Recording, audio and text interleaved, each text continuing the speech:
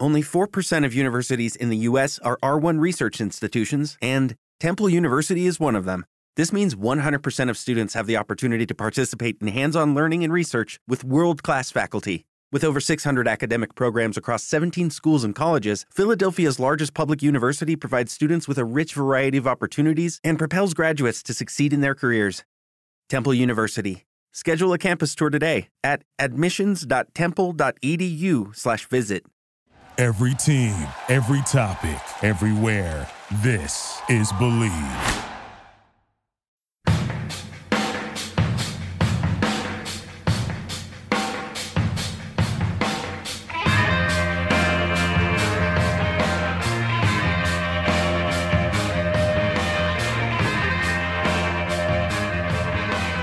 Hello and welcome to episode number 98 of The Draft Analyst, presented by the Believe Sports Podcast Network.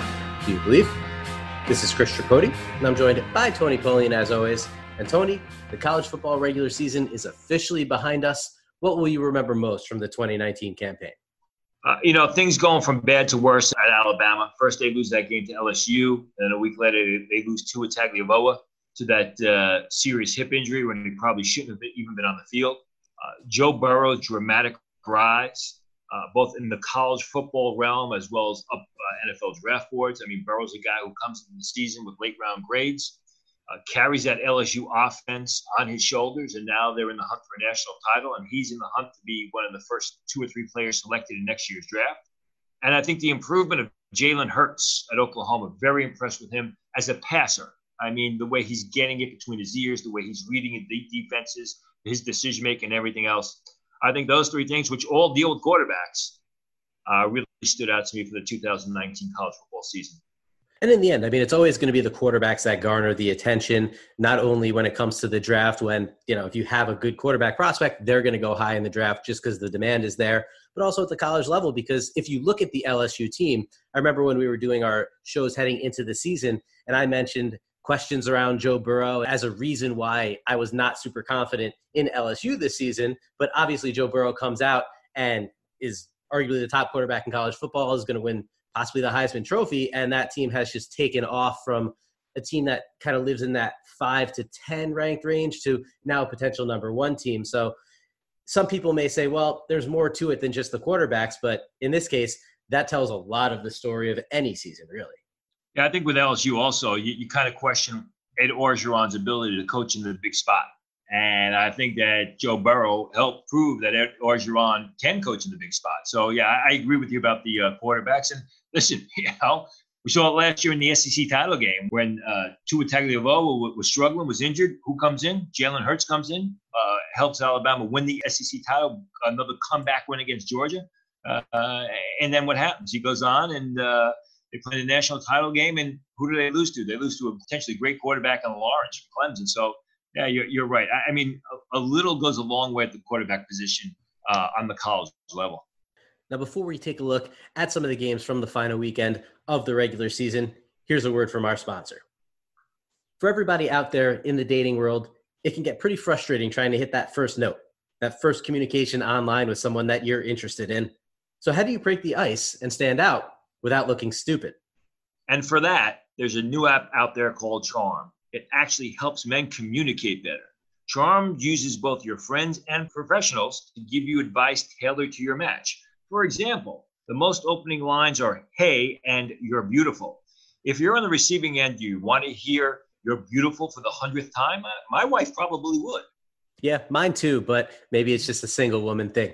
Guys, you have to get on Charmed immediately. It will make your dating life so much easier. Girls are looking for a reason to skip you. I mean, there's a reason that Tony was single for almost 40 years. The people at Charmed are professionals who have come up with a way for you to be classy, unique, sophisticated, and interesting.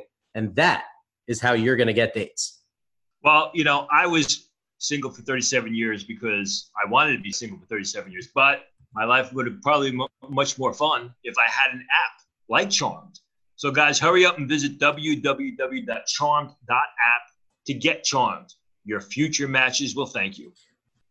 Now, looking back at that final regular season week here, we were very interested to see how Washington State quarterback Anthony Gordon played against the Washington Huskies defense, probably his second toughest test of the year behind Utah. Unfortunately, this one didn't go so well. He was 48 for 62 passing, which looks good. It's almost 80%, but only 308 yards. That's less than 5 yards per attempt. No touchdowns, 2 interceptions. It was really dinking and dunking all game. They weren't putting any pressure downfield on the Washington defense. The Huskies picked up their pressure in terms of getting after Gordon in the second quarter, ended up with 4 sacks in the first half. Those 2 interceptions I mentioned for Gordon, both of them were just awful decisions and very poor throws. His fourth quarter pick essentially ended the game, even though there were 10 and a half minutes left. It was a 2-possession game, and they just couldn't get anything going. What I do like about Gordon and what you see from him on a weekly basis is the ability to throw from different arm angles. He can create passing windows, but sometimes he overdoes it a bit with the creativity. He'll drift. He won't set his feet. He throws a bit. There was that second interception he threw where he almost underhanded that ball. It was like a sidewinding submarine type of throw, and it sailed on the receiver. He has an average arm overall. Washington defensive coordinator Jimmy Lake, who is soon to be the Huskies head coach, has Mike Leach's number. I think they've won 6 straight Apple Cups, and in the end, this was a really ugly one for Gordon and the Cougars. Everyone wanted to stretch it and make the comparison to the next Gardner Minshew, guy who came out of nowhere. But, like you said, barely 5 yards per attempt, couldn't get the team in the end zone, costly turnovers. I think that cost Gordon a lot, not only the fact that they couldn't beat Washington, but I think it also cost them a lot in the eyes of scouts. I think if he had won this game, scouts would have thought maybe there may be some of that Gardner Minshew magic to him. But the way they lost, 62 pass attempts, 308 yards, not a good number. So he's probably going to end up playing in either the Shrine game or the NFLPA game rather than the Senior Bowl where we saw Gardner Minshew a year ago. Yeah, I mean, you look at Gardner Minshew, and obviously it's easy to look back in hindsight on him and see what he did in Jacksonville this season. Obviously, he's taken back over for Nick Foles, the high-priced free agent acquisition down there for the Jags. But Minshew just has that it factor.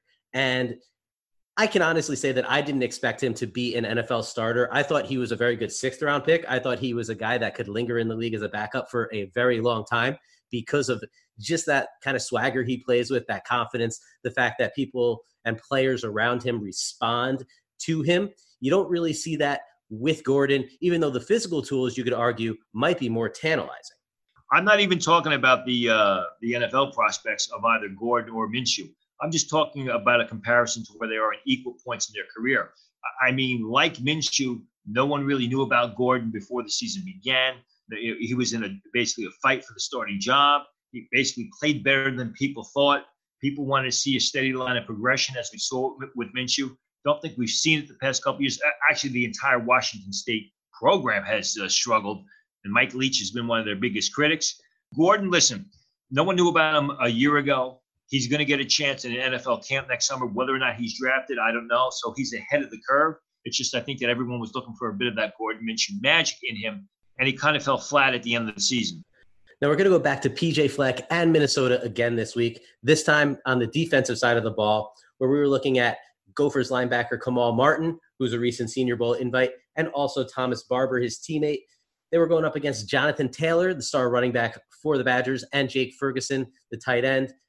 Like Gordon, not a great day here for either of these Gophers. Ferguson had just 1 catch for 20 yards, so he didn't make a big impact on the game, but neither Martin nor Barber really saw a ton of coverage on him, so it's hard to credit them with any of Ferguson's issues there. Jonathan Taylor, though, totaled 3 touchdowns, over 100 total yards, caught 1 pass against Martin, where Martin kind of dropped a bit too far back, a bit hesitant, covering him and picking him up. Didn't really close on him either and allowed Taylor to gain a lot of yardage after the catch. Both of these linebackers, to me, looked like limited athletes. Martin had 9 tackles, 4 of them were solo. Barber had 6 tackles, only 1 was solo. Both guys are very patient defenders. They have good gap discipline. They're smart, heady players. They have the ability to fill the hole. But I'm not too sure what their futures hold here based not only on this performance, but just their overall athleticism and body of work. Wisconsin really didn't need Ferguson because Quinton Cephas, the receiver, really stepped up his game. I mean, 5 receptions, 114 yards, 1 touchdown, and he's the playmaker that when he's on his game, he's really tough to stop.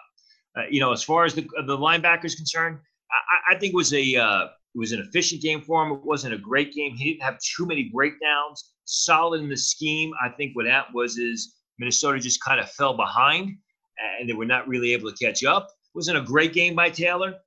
I think all in all, Quinton Cephas was the big winner here. And that really put Wisconsin out of reach and kind of took Kamal Martin and Minnesota out of the game. Yeah, and one thing I did notice about Kamal Martin and also Barber is that they come off the field on a lot of third downs and a lot of obvious passing situations. So as you said, when they're not running the football, when they're looking to the pass, and when a guy like Quintez Cephas, who has really had a good season, he was reinstated during the summer after some allegations ended up being false. But, I mean, this is a guy really fights through contact well. He's smooth. He's athletic. He shows some good concentration, bringing balls in, good extension to grab passes away from his frame. I mean, he's a very impressive player. And yes, his production is always going to limit a guy like Ferguson's production because Cephas is maybe more of a big wide receiver, more of a tight end, more of a bigger body type of guy. He's not your speedster down the field who's not going to take similar looks away from a guy like Ferguson. But between Cephas being impressive and the passing game clicking, as you said, really did kind of limit the linebackers in this one. Yeah, I think Cephas has got better speed than what you give him credit for. I think he's got a bit of the ability to get down the field. It's just a matter of him being more consistent, putting up some bigger numbers. And we'll see what happens. We'll see if he returns to school. I haven't heard anything that he's definitely entering the draft. I think he should. He needs a little bit of a bigger body of work, but for a guy who was suspended at the beginning of the year, comes in, has 45 receptions for 720 yards, 6 TDs, and a big game coming up against Ohio State and that dominant secondary that they've got back there. We'll see how he does in the Big Ten title game. Oh, yeah, and I wasn't trying to knock his speed at all. I mean, obviously, granted, Thomas Barber's a mismatch on him, but he just blew right by Barber for a long TD. For his size, I mean, yes, he's a bigger body type of guy who can run a lot of those Ferguson routes, but that doesn't take away from what he can do downfield, both at the catch point and with his athletic ability. I mean, he has the full package. As you said, it's just a matter of gaining that experience and kind of pulling it all together. And again, the Big Ten game against Ohio State is a chance for him to have a statement game or to prove that he needs to come back for another season on the college field. Now we'll stick with the Big Ten here and take a look at Iowa, Nebraska. Now, unlike our first two reviews, this was actually a close game.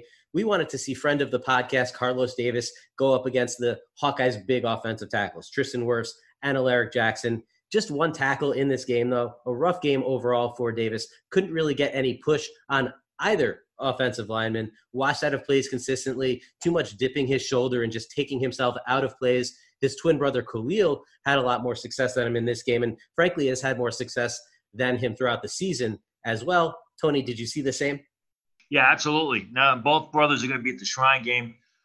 I think, from where we spoke to Carlos Davis over the summer, I think we spoke to him again. He'd probably be disappointed. He was not able to make the plays that he wanted to. When we talked to him over the summer, he said he was going to be in more of a playmaking mold, a playmaking position this year. Really hasn't happened. I mean, he came into the season as a fifth rounder. I think he could still be a fifth rounder with a good week at Shrine practices. He's very likely to get a Senior Bowl invite. A combine invite, I apologize. I think his brother's helped himself. But the thing with Davis is, coming into the season, everyone thought he was a 3-technique tackle. If he was able to make plays at his new position, which was basically a defensive end in a 3-man line, maybe people thought he had that versatility to play in a 3-man line.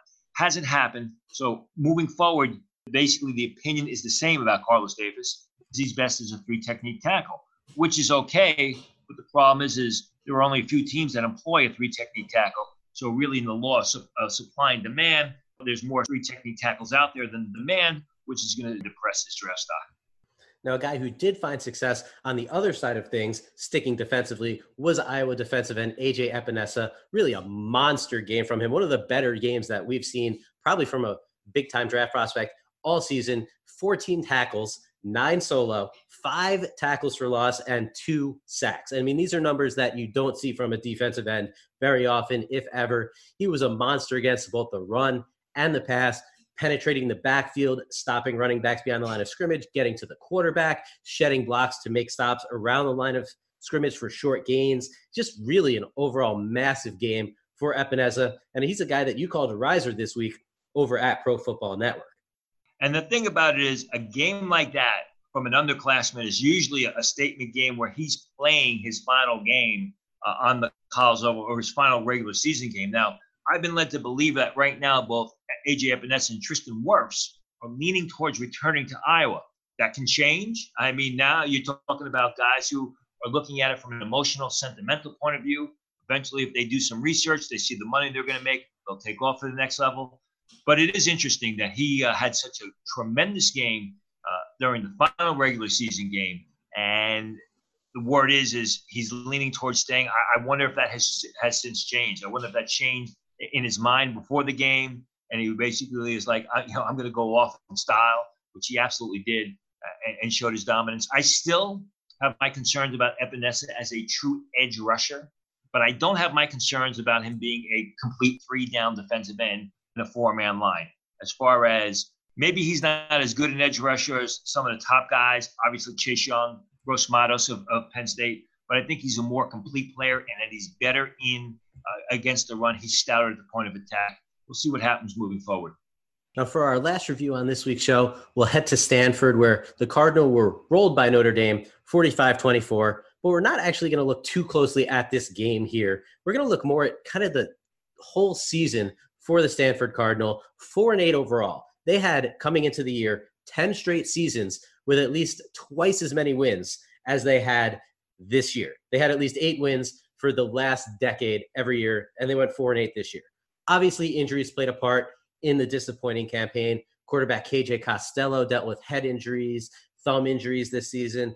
Backup quarterback Davis Mills played through some injuries. Cornerback Paulson Adebo and safety Malik Antoine missed time in the secondary. Just a rough season overall for Stanford. And honestly, the fans seem to know it by the end here because that game was played in a ghost town.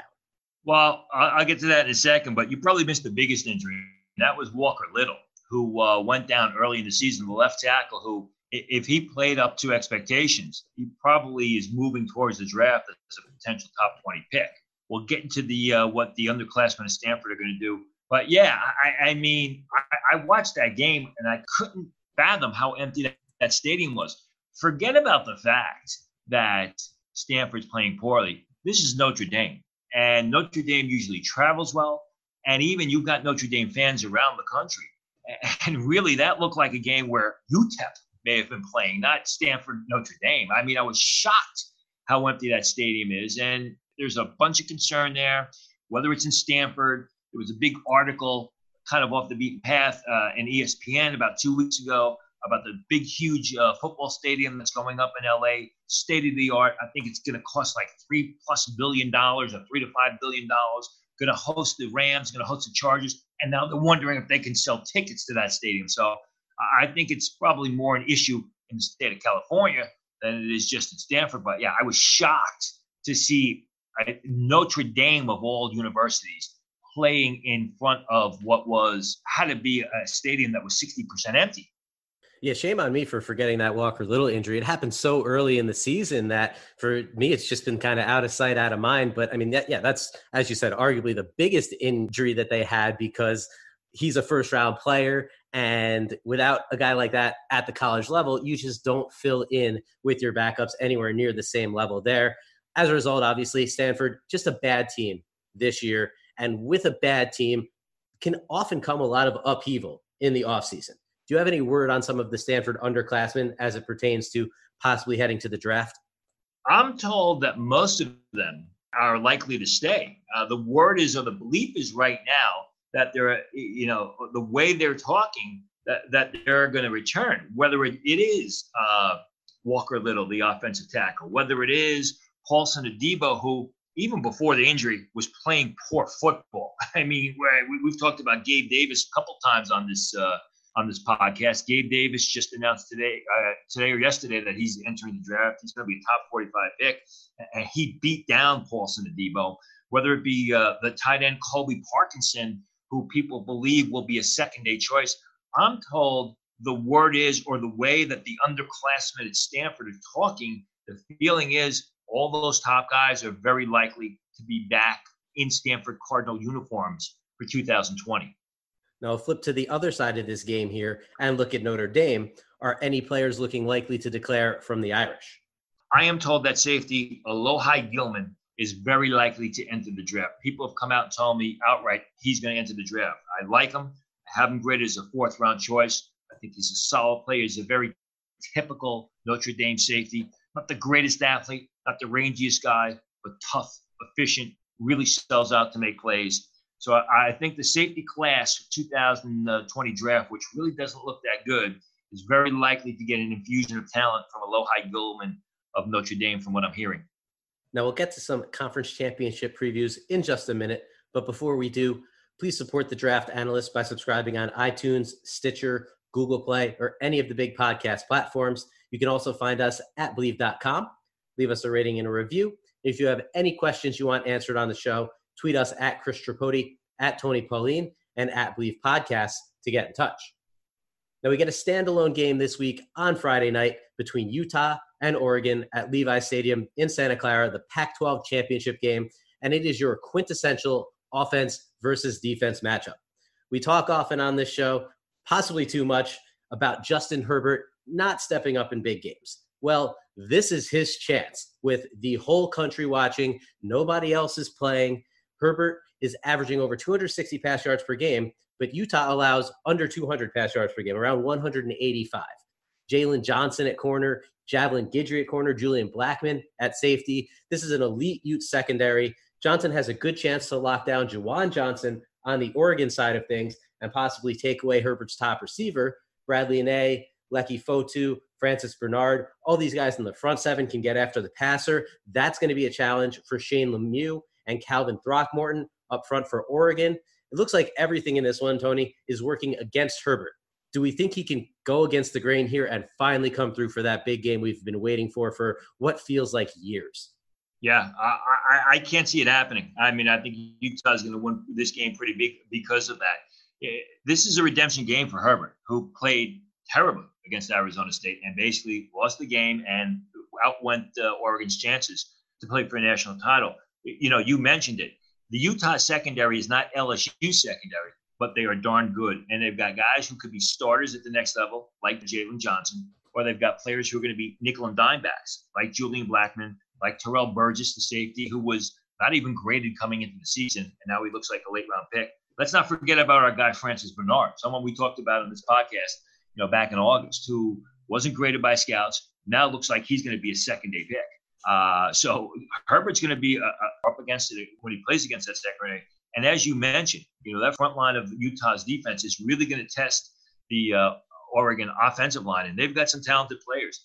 Fotu's a guy who is probably going to be a day 3 pick, but he's got the talent, the power, the athleticism to be a top 90 selection, but he doesn't always put the pedal to the metal.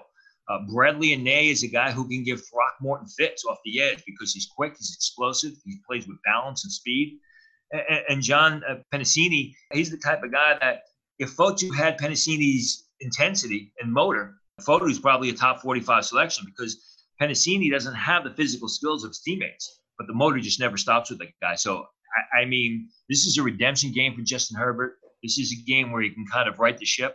But this is a game that really for the past 2.5 years, he's failed. He's never met expectations, and he's always fallen short. So, until I see it, I'm not going to believe it.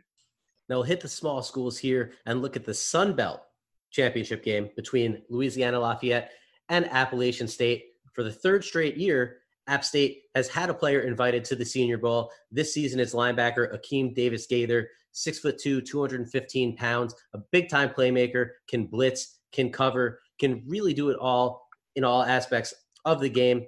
Running back Darrington Evans leads the Sun Belt with 16 rushing touchdowns. I believe he's third in yards. He's 5'11", 200 pounds. Not really much of a receiver, though, but he's reportedly considering the draft. Tony, fill us in on these two players and anything you might know about Evans' future. Well, we'll go with Evans first. I mean, this is his second year in a row that he's rushed for over 1,000 yards. He filled in for, Jalen Moore a year ago, who was highly rated by NFL scouts but had an ankle injury early in the year. What I'm told about Evans is once this game is over, he's really going to sit down and look at his next level options. He's really going to get opinions. He's going to reach out to get grades. I think Evans, like you said, he's a nice player. He's not a great player. I see him as an early day 3 pick, a 4th round type of back, maybe a 5th round type of back. But I don't think he's the type of guy that's really going to improve his draft stock by returning to Appalachian State. If he returns to Appalachian State, it's because he likes playing college football. He likes the whole atmosphere at Appalachian State. I don't think he gains a lot as far as draft stock is concerned by returning to App State. So the situation is this. Once the Sun Belt Conference is over, Evans is going to put his nose to the grindstone, get information, get opinions, and then make his decision on whether or not he's going to enter the draft. Like you said, I think it's about 50-50 right now. As far as Davis Gaither is concerned, he's probably one of the best space linebackers that'll be in the 2020 NFL draft that people aren't talking about. I see him as a second-day pick. He's a guy that covers a lot of area. He's undersized, but he plays that linebacker position almost like a strong safety, the way he goes sideline to sideline, the way he gets depth on pass drops, the way he plays in pursuit, and also the way he, at times, is easily taken out of the action by box. But, you look at the league. What is the league doing with the linebackers these days? Undersized guys who can run through the football and get from point A to point B as quickly as possible. That's what Davis Gaither does and does well. Now, we'd be remiss if we didn't discuss the Raging Cajuns as well. These are two very high-scoring teams. Both score almost 40 points per game, so this really has potential to be a very entertaining type of shootout game. Louisiana Lafayette has 3 running backs with at least 750 rushing yards this season. They split the work pretty evenly. Jamarcus Bradley is their leading receiver, 760 yards and 7 touchdowns this year, a guy who has been on the radar of NFL scouts for a while now. Tony, what can you tell us about the Raging Cajuns? Of all the players you mentioned, I think Bradley's the guy that is a shoo-in to be selected, or most likely to be selected somewhere in the later part of the second half of the third day of the draft. He's a very dependable possession-type receiver. I see him as the number 4 at the next level. The faster he runs during pre-draft workouts, the earlier he's going to go, though I don't see him going any earlier than, say, the middle of round 5. The 3 running backs you talk about, Elijah Mitchell, Raymond Calais, Trey Ragas, they're all going to be in NFL camps next summer. Elijah Mitchell could be drafted late in the 7th round. The other 2 guys will, at the very worst, or the very least, be signed as priority free agents once the draft is over. Now, for our last preview, we'll take a look at the ACC championship game. Unfortunately, it's the only game with a spread higher than 16.5 points this weekend, but that doesn't mean that there are not some interesting matchups here between Clemson and Virginia. Cavs quarterback Bryce Perkins has 27 total touchdowns this season, 16 through the air and 11 on the ground. Obviously, the Clemson defense, top defense in the ACC by far, will be a challenge. It's also the nation's top pass defense. And obviously, when you have players like Isaiah Simmons, A.J. Terrell, Tanner Muse, and Kayvon Wallace in the back 7, that's going to be a difficult team to play football against on the offensive side. Now, looking at the other side of things, obviously we're missing Bryce Hall from this game. Would have been interesting to see him against Trevor Lawrence and the Clemson wide receivers, guys like T. Higgins, Justin Ross, who isn't quite yet draft eligible, and also Amari Rodgers, and even DeAndre Overton, who, despite only 19 catches this season, was invited to the Shrine Game. There is talent there. He's just buried on the depth chart. Clemson, in a lot of ways, like Alabama there with several receivers. Ohio State is another school like that where these teams have 4 or 5 receivers that can play at the NFL level, even if they don't produce in college. Virginia's run defense, though, is a pretty good unit overall. They'll have another challenge, obviously, against Travis Etienne and the Clemson running game. Even with this one being a likely blowout, Tony, the game does have some solid matchups in terms of future prospects. Yeah, very likely a blowout. You got to give Virginia credit because they really have improved under Bronco Mendenhall to the point where they're in a game like the ACC title game. But the fact is this, they're overmatched against Clemson, and Clemson feels they're being basically what did Coach Dabo Swinney said? They're being dissed by the ranking committee that doesn't even want them there. So you know that they want a big blowout here, and they're probably going to get it.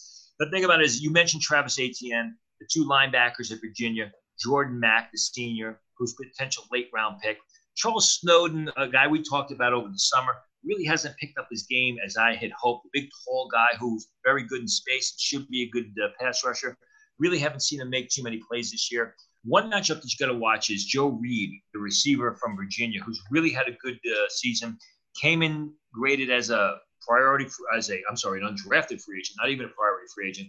Probably going to get consideration in the late rounds if he runs well. Going up against, you mentioned Kayvon Wallace, Tanner Muse. I also love A.J. Terrell, the cornerback from Clemson. He's made a couple of big plays this year. I think he's a guy that could enter the draft. He's going to be a second-day pick. And obviously also Isaiah Simmons, someone who I was told is going to enter the draft. Simmons is sort of that undersized linebacker, was a safety as a redshirt freshman, a real impact player. I see him as a top 15 pick in the NFL draft. He's a guy who I don't think he's going to have a lot of one-on-one matchups, against Joe Reed. But if Joe Reed runs some shallow underneath the patterns across the middle, Simmons is going to be there ready to cover or potentially knock his head off. So that is a matchup to watch if, in fact, that does take place. That's it for the 98th episode of The Draft Analyst, presented by the Believe Sports Podcast Network. Do you believe? If you're enjoying the show, please subscribe on any of the major podcast platforms and leave us a rating and a review. And feel free to ask us questions on Twitter that we'd be happy to answer on the show. Quick programming note for next week's show. We'll be publishing Friday instead of Thursday. So I'll be in sunny San Diego for the baseball winter meetings from Sunday through Thursday, while Tony and everyone else here in New York freezes in 30-degree weather and probably gets some snow. So don't be surprised when we don't pop up in your podcast feed in our usual Thursday slot. And on that note, for Tony Pauline, this is Chris Tripodi.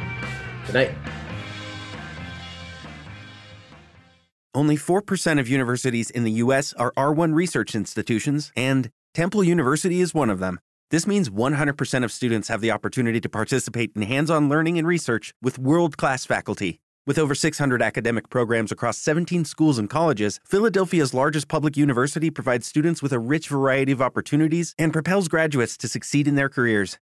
Temple University. Schedule a campus tour today at admissions.temple.edu/visit.